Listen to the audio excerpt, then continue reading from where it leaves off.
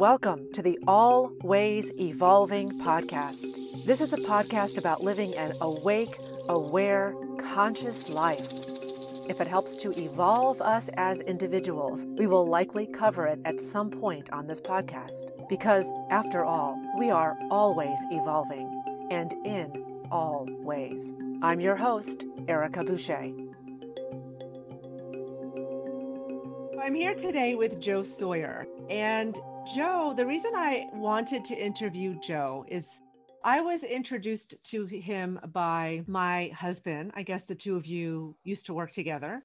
And apparently you two had spoken and Brian told you about my book. And so Joe came over to get my book. And that was when we met.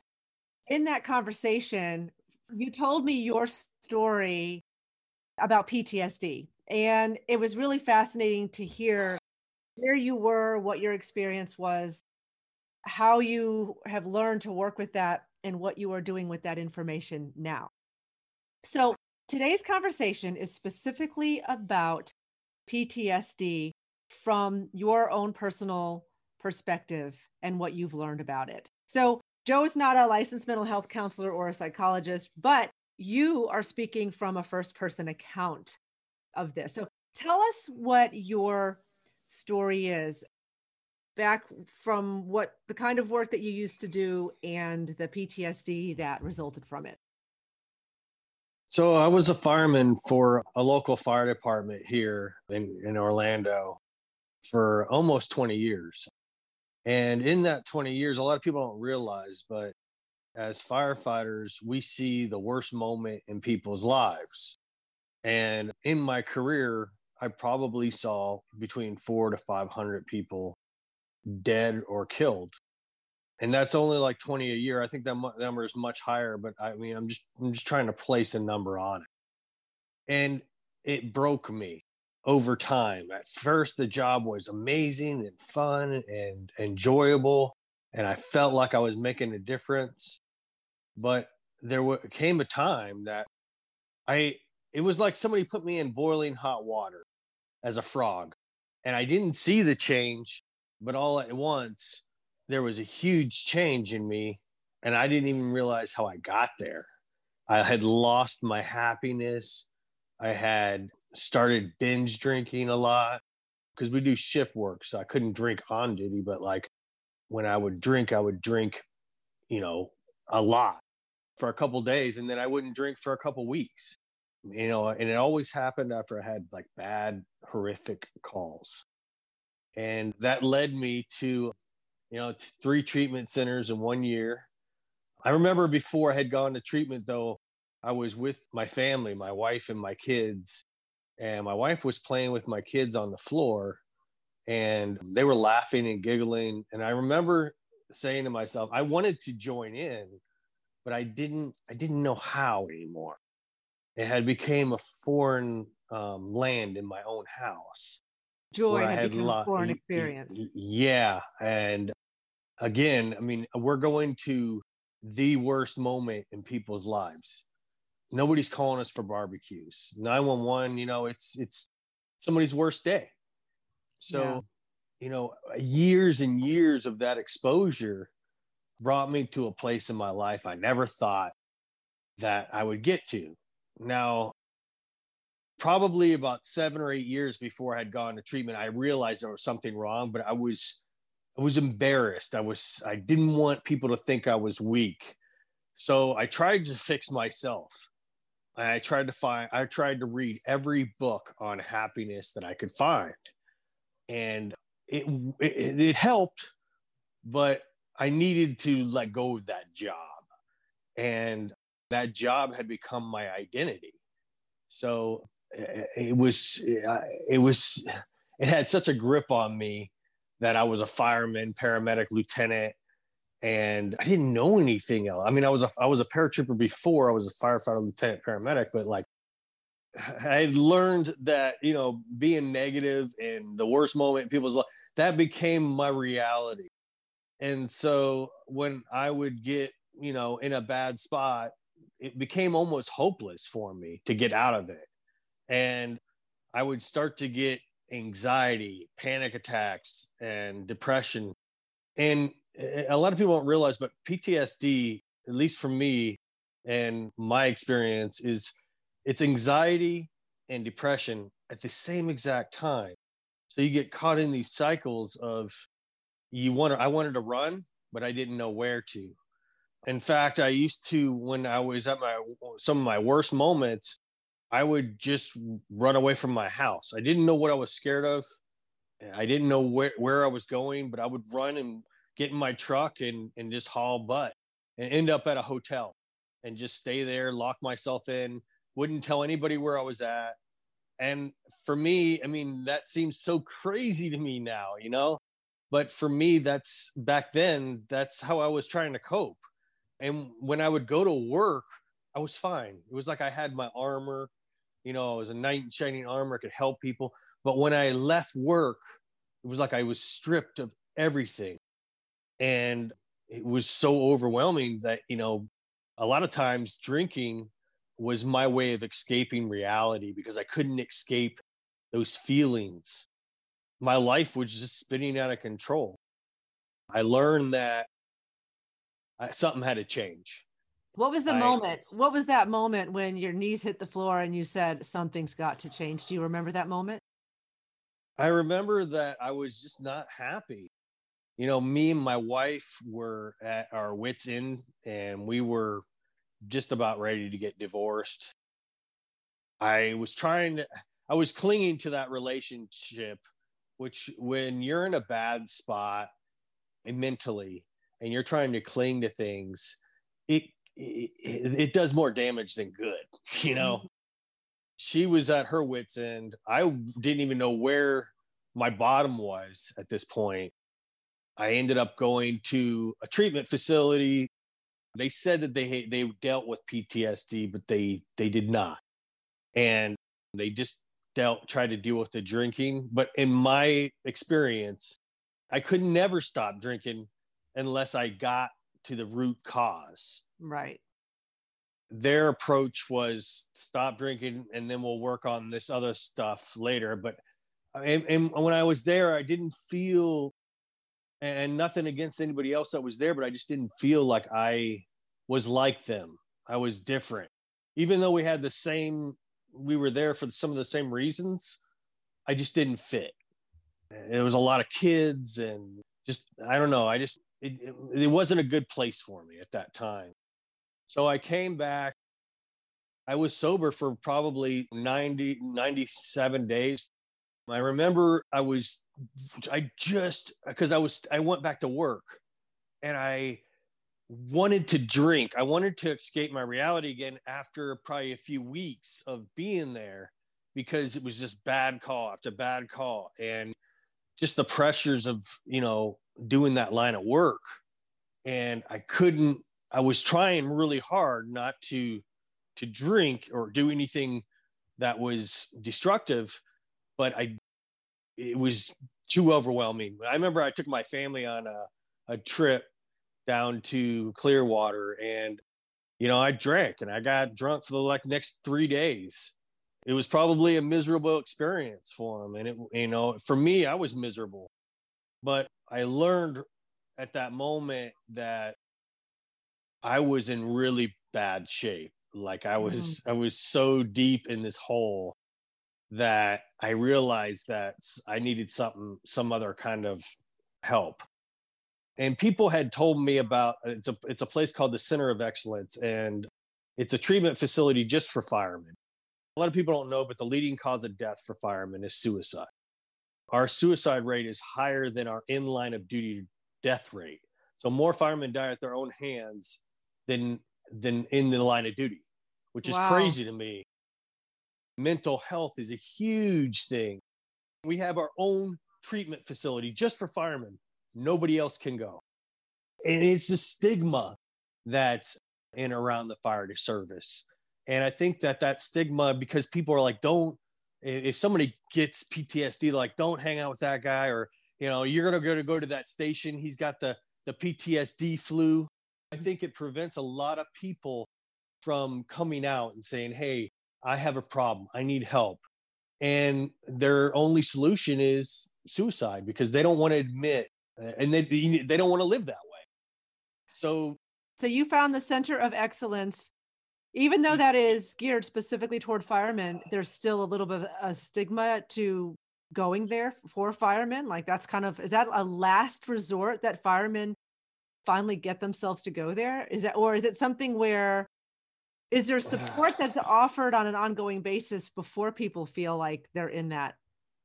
No, I mean, there is, but it's such a testosterone fueled world that nobody wants to admit that, hey, I'm this call affected me. This scenario made me feel this way. It's a sign of weakness. And, I'm not speaking for every fireman, but I'm speaking for, the guys that I went to treatment with, and I'm sure a lot of others. So after I had gone to this vacation with my family, I ended up back at work, and I was still trying to chug along, trying to remain sober. And the defining moment where I went to get treatment was my last shift. I saw 4 people either killed or dead. It broke me. I mean, mentally, I didn't want to go back to work. In fact, I took a couple days off, and I basically locked myself into a room at my father's house and just drank myself silly. And they were like, you got to get up, you got to go to work. And I'm like, I cannot go. I can't go. Somehow I reached out to a friend of mine, and she had told me about that place, but I wasn't ready until this moment occurred. And when I called her, she said, don't, just stay right where you're at. We're going to get you help. And she helped, she coordinated everything. And in fact, she came with my chief, and they picked me up and they took me to the airport. And that's where I kind of started to make my way towards peace. And okay, so tell us about that journey. This is rock bottom, and this is a dark place that you're in. And you're lucky because unchecked, you might have been another one of those statistics that you were telling me about. Yeah. When I left the treatment facility, I felt like I could take on the world. I felt like amazing. I mean, they really do a great job of helping us with our PTSD. But when I got back, I had like my job, they told me that I couldn't come back at that point. Okay, so let me interrupt. You said when you went to the treatment facility, so this is the second treatment facility and not the first one you were talking about? Yeah, this is the second one, but I went there twice. Okay. I went to the Center of Excellence twice. Okay. So I got back, and my job was like, you can't come back. So I lost that. My wife was like, we're getting divorced. So I lost my family. Then I was living at like a sober house because they didn't want me to go home, and nothing against my wife, but like we weren't good. And my family, that environment wasn't healthy because they were still sick because they were dealing with me, and I was still sick. And I at that point I was better, but if I went home, then I would be putting myself in them. I would revert right back to where I was with the PTSD. Right.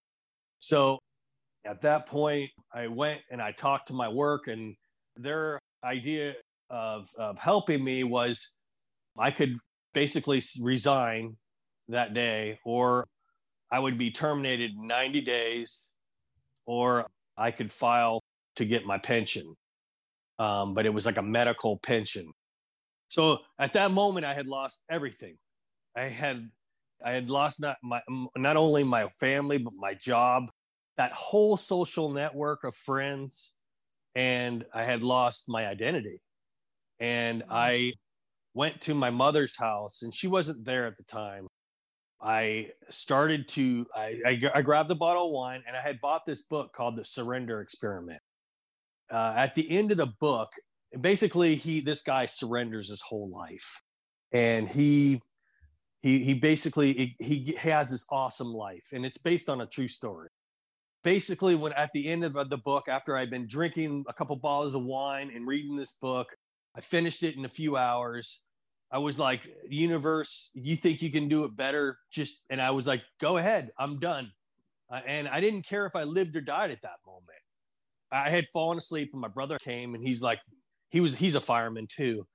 To make a long story short, he called and had me Baker acted. And I ended up, at this place.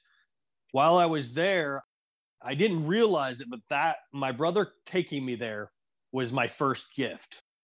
Um, and I was miserable. I didn't want to be there, blah, blah. But looking back, that was my first gift. And then my second gift the next day, I was like, I got to get out of here. I have to find a way out of here. So I called the Center of Excellence and I said, hey, I think I need to come back. I need no more help. My second gift though was my brother. He brought me a bag of clothes, and I literally had the clothes. I had like a tank top on, some shorts, and some flip flops. Actually, I had shoes on, and they had taken my shoelaces. So I had nothing. And when he brought me clothes, I know it sounds so insignificant, but it was like, okay, I got something now. I can move forward a little bit. And I think that's when I made the phone call. And then the third day, I went down to breakfast, and they kind of, make you get in a line, and they take you down there. And then I was coming back up, and the nurse said, I need to talk to you. I walked over, and when I got to her desk, she said, I don't know who you are, what you did, but you're going back to that treatment facility tomorrow. I mean, she said, you should consider this a gift, because, and it like blew my mind, because I had read on this book about getting gifts, not necessarily things that you can tangibly hold, but things that you weren't expecting, like things that were placed in my life at that moment. She gave me this big spiel about how, when you get Baker acted, you have to have some sort of a letter from the courts to get you out of here, because you have to stay there for 5 days, 5 to 10 days or whatever. And I was getting out of there at 4. Okay, consider this a gift. So to make a long story short, I got another gift and another gift, but I got on this plane, and I was on this plane, and I started to literally cry. The stewardess must have saw me, so she kind of got me, and she took me to the back of the plane, sat me down, and I had my whole row. When I was sitting there, I noticed the lady next to me on her row, she had brought her dog. I kind of looked out. I tried to pet the dog, and the dog wanted nothing to do with me. So I looked out the window. I started to cry. Like, I mean, not just a cry, but something I hadn't cried in probably 10 or 15 years. And it was one of those where I was almost sobbing. Yeah, I was so beaten and so low. About 30 minutes into this cry, I noticed people started laughing and pointing, and I could smell something. And I looked over, and the dog had taken a giant poop on the floor. And my mind, though, not my awareness, but my thoughts, this is when I finally had that breakthrough of there's two things going on in my head. My mind was telling me, we're already having a bad day. We're not doing that. This has nothing to do with you. Just we're not helping that lady, just blah, blah. And this lady was like 80 or 90 years old. And she was trying to clean up the poop, but she was shaking and she was making more of a mess. And I turned away. I was like, I'm not helping her. And right then, at that moment, there was like a voice in the back of my head without words, but like a booming expression from the universe that said, you said you were going to surrender. Go clean it up. Wow. And I got kind of angry. I got mad. And I went and I cleaned it up. I told the stewardesses, I was like, hey, because they started coming around, I said, just give me some garbage bags. And I was being very direct. And they kind of looked at me strange. And they brought me all the stuff, and I cleaned it all up. And I threw it away in the garbage can, and I gave them the garbage bag. And I went back and I proceeded to cry. And I started to like really think about everything that I had lost. And I was like, at that moment, I think I was saying, how am I going to get home? I have no money. This is my last shot of, trying to better my life. I proceeded to cry for the next probably 30 or 40 minutes until we landed. And we landed, I got my stuff on, and I I was trying to get off the plane because I didn't want anybody to see me crying. I was just embarrassed. When I got to the front of the plane, then stewardess said, I need you to stand right here. And she pulled me to the side. I sat there and I waited for everybody to get off this plane. And now I'm like, maybe I shouldn't have been so direct. Maybe I'm in trouble here. And I started thinking, like, what did I say? Da, da, da. And after everybody got off this plane, she came to me and she said, you didn't have to do that. And I said, I know, it was my good deed for the day. And she said, no, you don't understand. That was really, really nice of you to do that. And I said, okay, thanks. And she goes, here, I want you to have this. And she gave me a free round trip to anywhere in the United States. And I had just been crying about not being able to get home. Sorry, I get choked up. But every day after that, for and probably even to this day, I've gotten a gift from the universe, from whatever you believe in. But from that point on, I just surrendered my life. And one thing that I do consistently is I try to do something uncomfortable every day, something that I don't want to do. Because when I was at my worst, I was going towards comfort. My whole life was just falling apart, and I just decided to surrender and go towards uncomfortable things that I didn't want to do in my life. Through that, my life became easier. When I went towards comfort, every time my life got harder. It's not what society tells us to do, or, they tell us to, hey, if you're feeling bad, it's okay. You don't have to do this. And I find that when I do those sort of things, and when I go down that comfort road, my life, it's kind of just spirals out of control, and there's no value in it for me. So I want to bring some attention. I want to take a moment to really look at what you talked about. You've said a lot. A prominent theme here is about surrender, really allowing yourself to surrender. And I think that is such a powerful moment. And another thing that you mentioned is that it's really contrary to what we are taught in our society, because you're right. Our society teaches us to stay in control. And a big piece of that means don't give in to your emotions. In other words, dominate your emotions. And what I'm hearing is it was in the moment that you physically and metaphorically fell to your knees and were overcome by the lifetime of emotion that had been suppressed and denied. That's the moment of surrender, where you can't keep a lid on it anymore. And you were grieving for a lot of different things, not just like one moment in time, but a lot of emotional energy that had to come up and come out.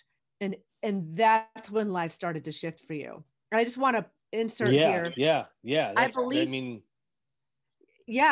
believe that that's what we're looking at a lot, even in the world today. My belief is that a big reason why we are witnessing what we're witnessing today is that because we have not been educated or in any way taught what to do with our emotions. People have no idea what to do with their emotions. They're this really mysterious, uncomfortable, and some believe unnecessary thing that we just have to figure out how to put it somewhere, not really deal with it.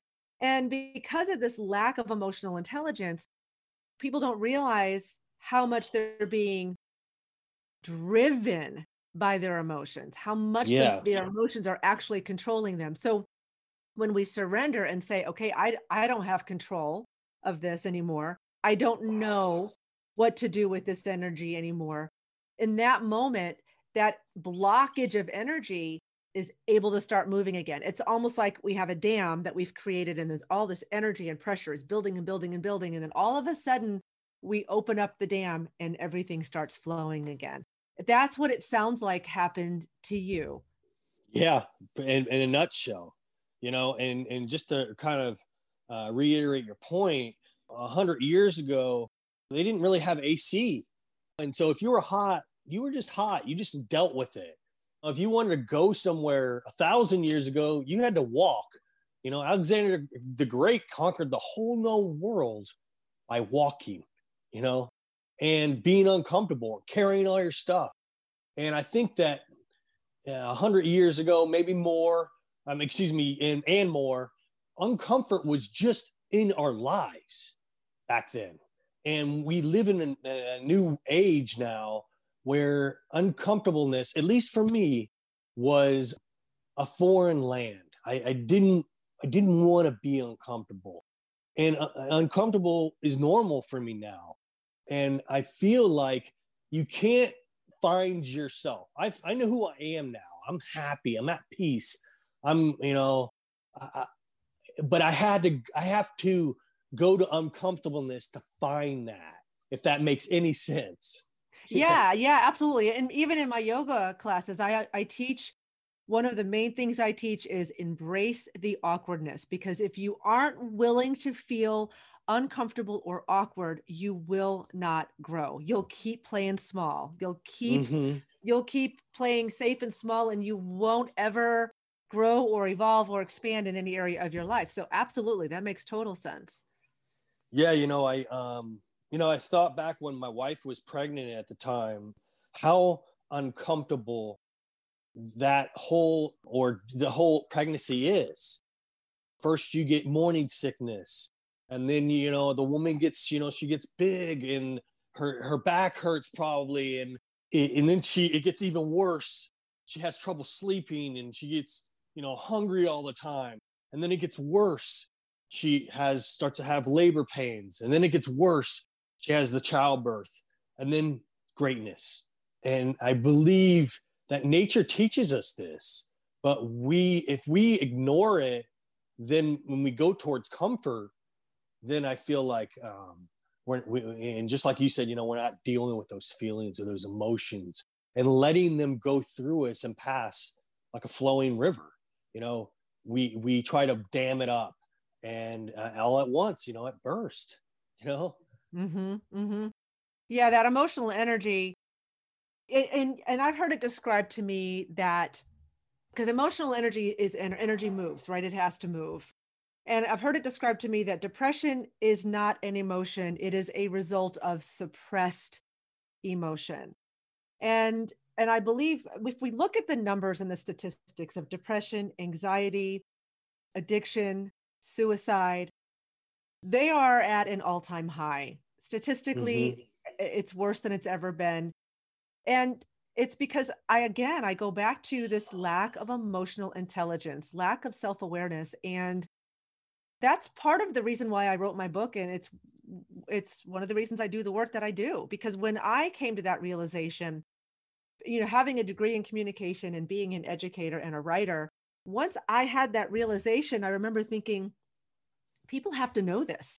I have to share this. I have to share what I've learned, because we aren't being taught this. Nobody ever told me this. How did I not know this before?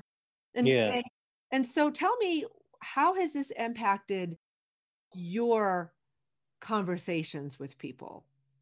How is this impacting the conversations and what you teach your children, for example? My whole life has changed. I mean, I'm not even the same person anymore. In fact, when I came back, my two boys, they kept looking at me like confused. And I said, at one point, I think I said, what? Why do you keep looking at me? And my son, Tom, he doesn't speak a lot. He's like this stoic kid, and he looked at me, he said, Dad, you smile all the time. I've never seen you smile like this. It broke my heart, but it also made me happy that I had found who I was and why I'm here. And if you don't find that and ask those questions, you will live your whole life searching. You will just you'll be looking for something, and you got to go into a dark room or, be by yourself or be uncomfortable. And I don't know, I just feel like there's a whole nother world over here. And that relationship with ourselves. And that's another thing. People are afraid to go there because they don't know where to begin, or they were never told that it was important to really know who they are and how they tick. And again, You that know, was I have to be, I guess my relationship with people is I'm 100% honest. I'll tell you anything. I'll tell you about all my mistakes. I had to tell people I'm scared. When I went on some of these calls, I remember a lady threw a child in my arms that had been run over by a car twice. And this little girl's head was just flat. And I remember everything in my being was telling me to just drop this kid and run away. I just wanted to run away.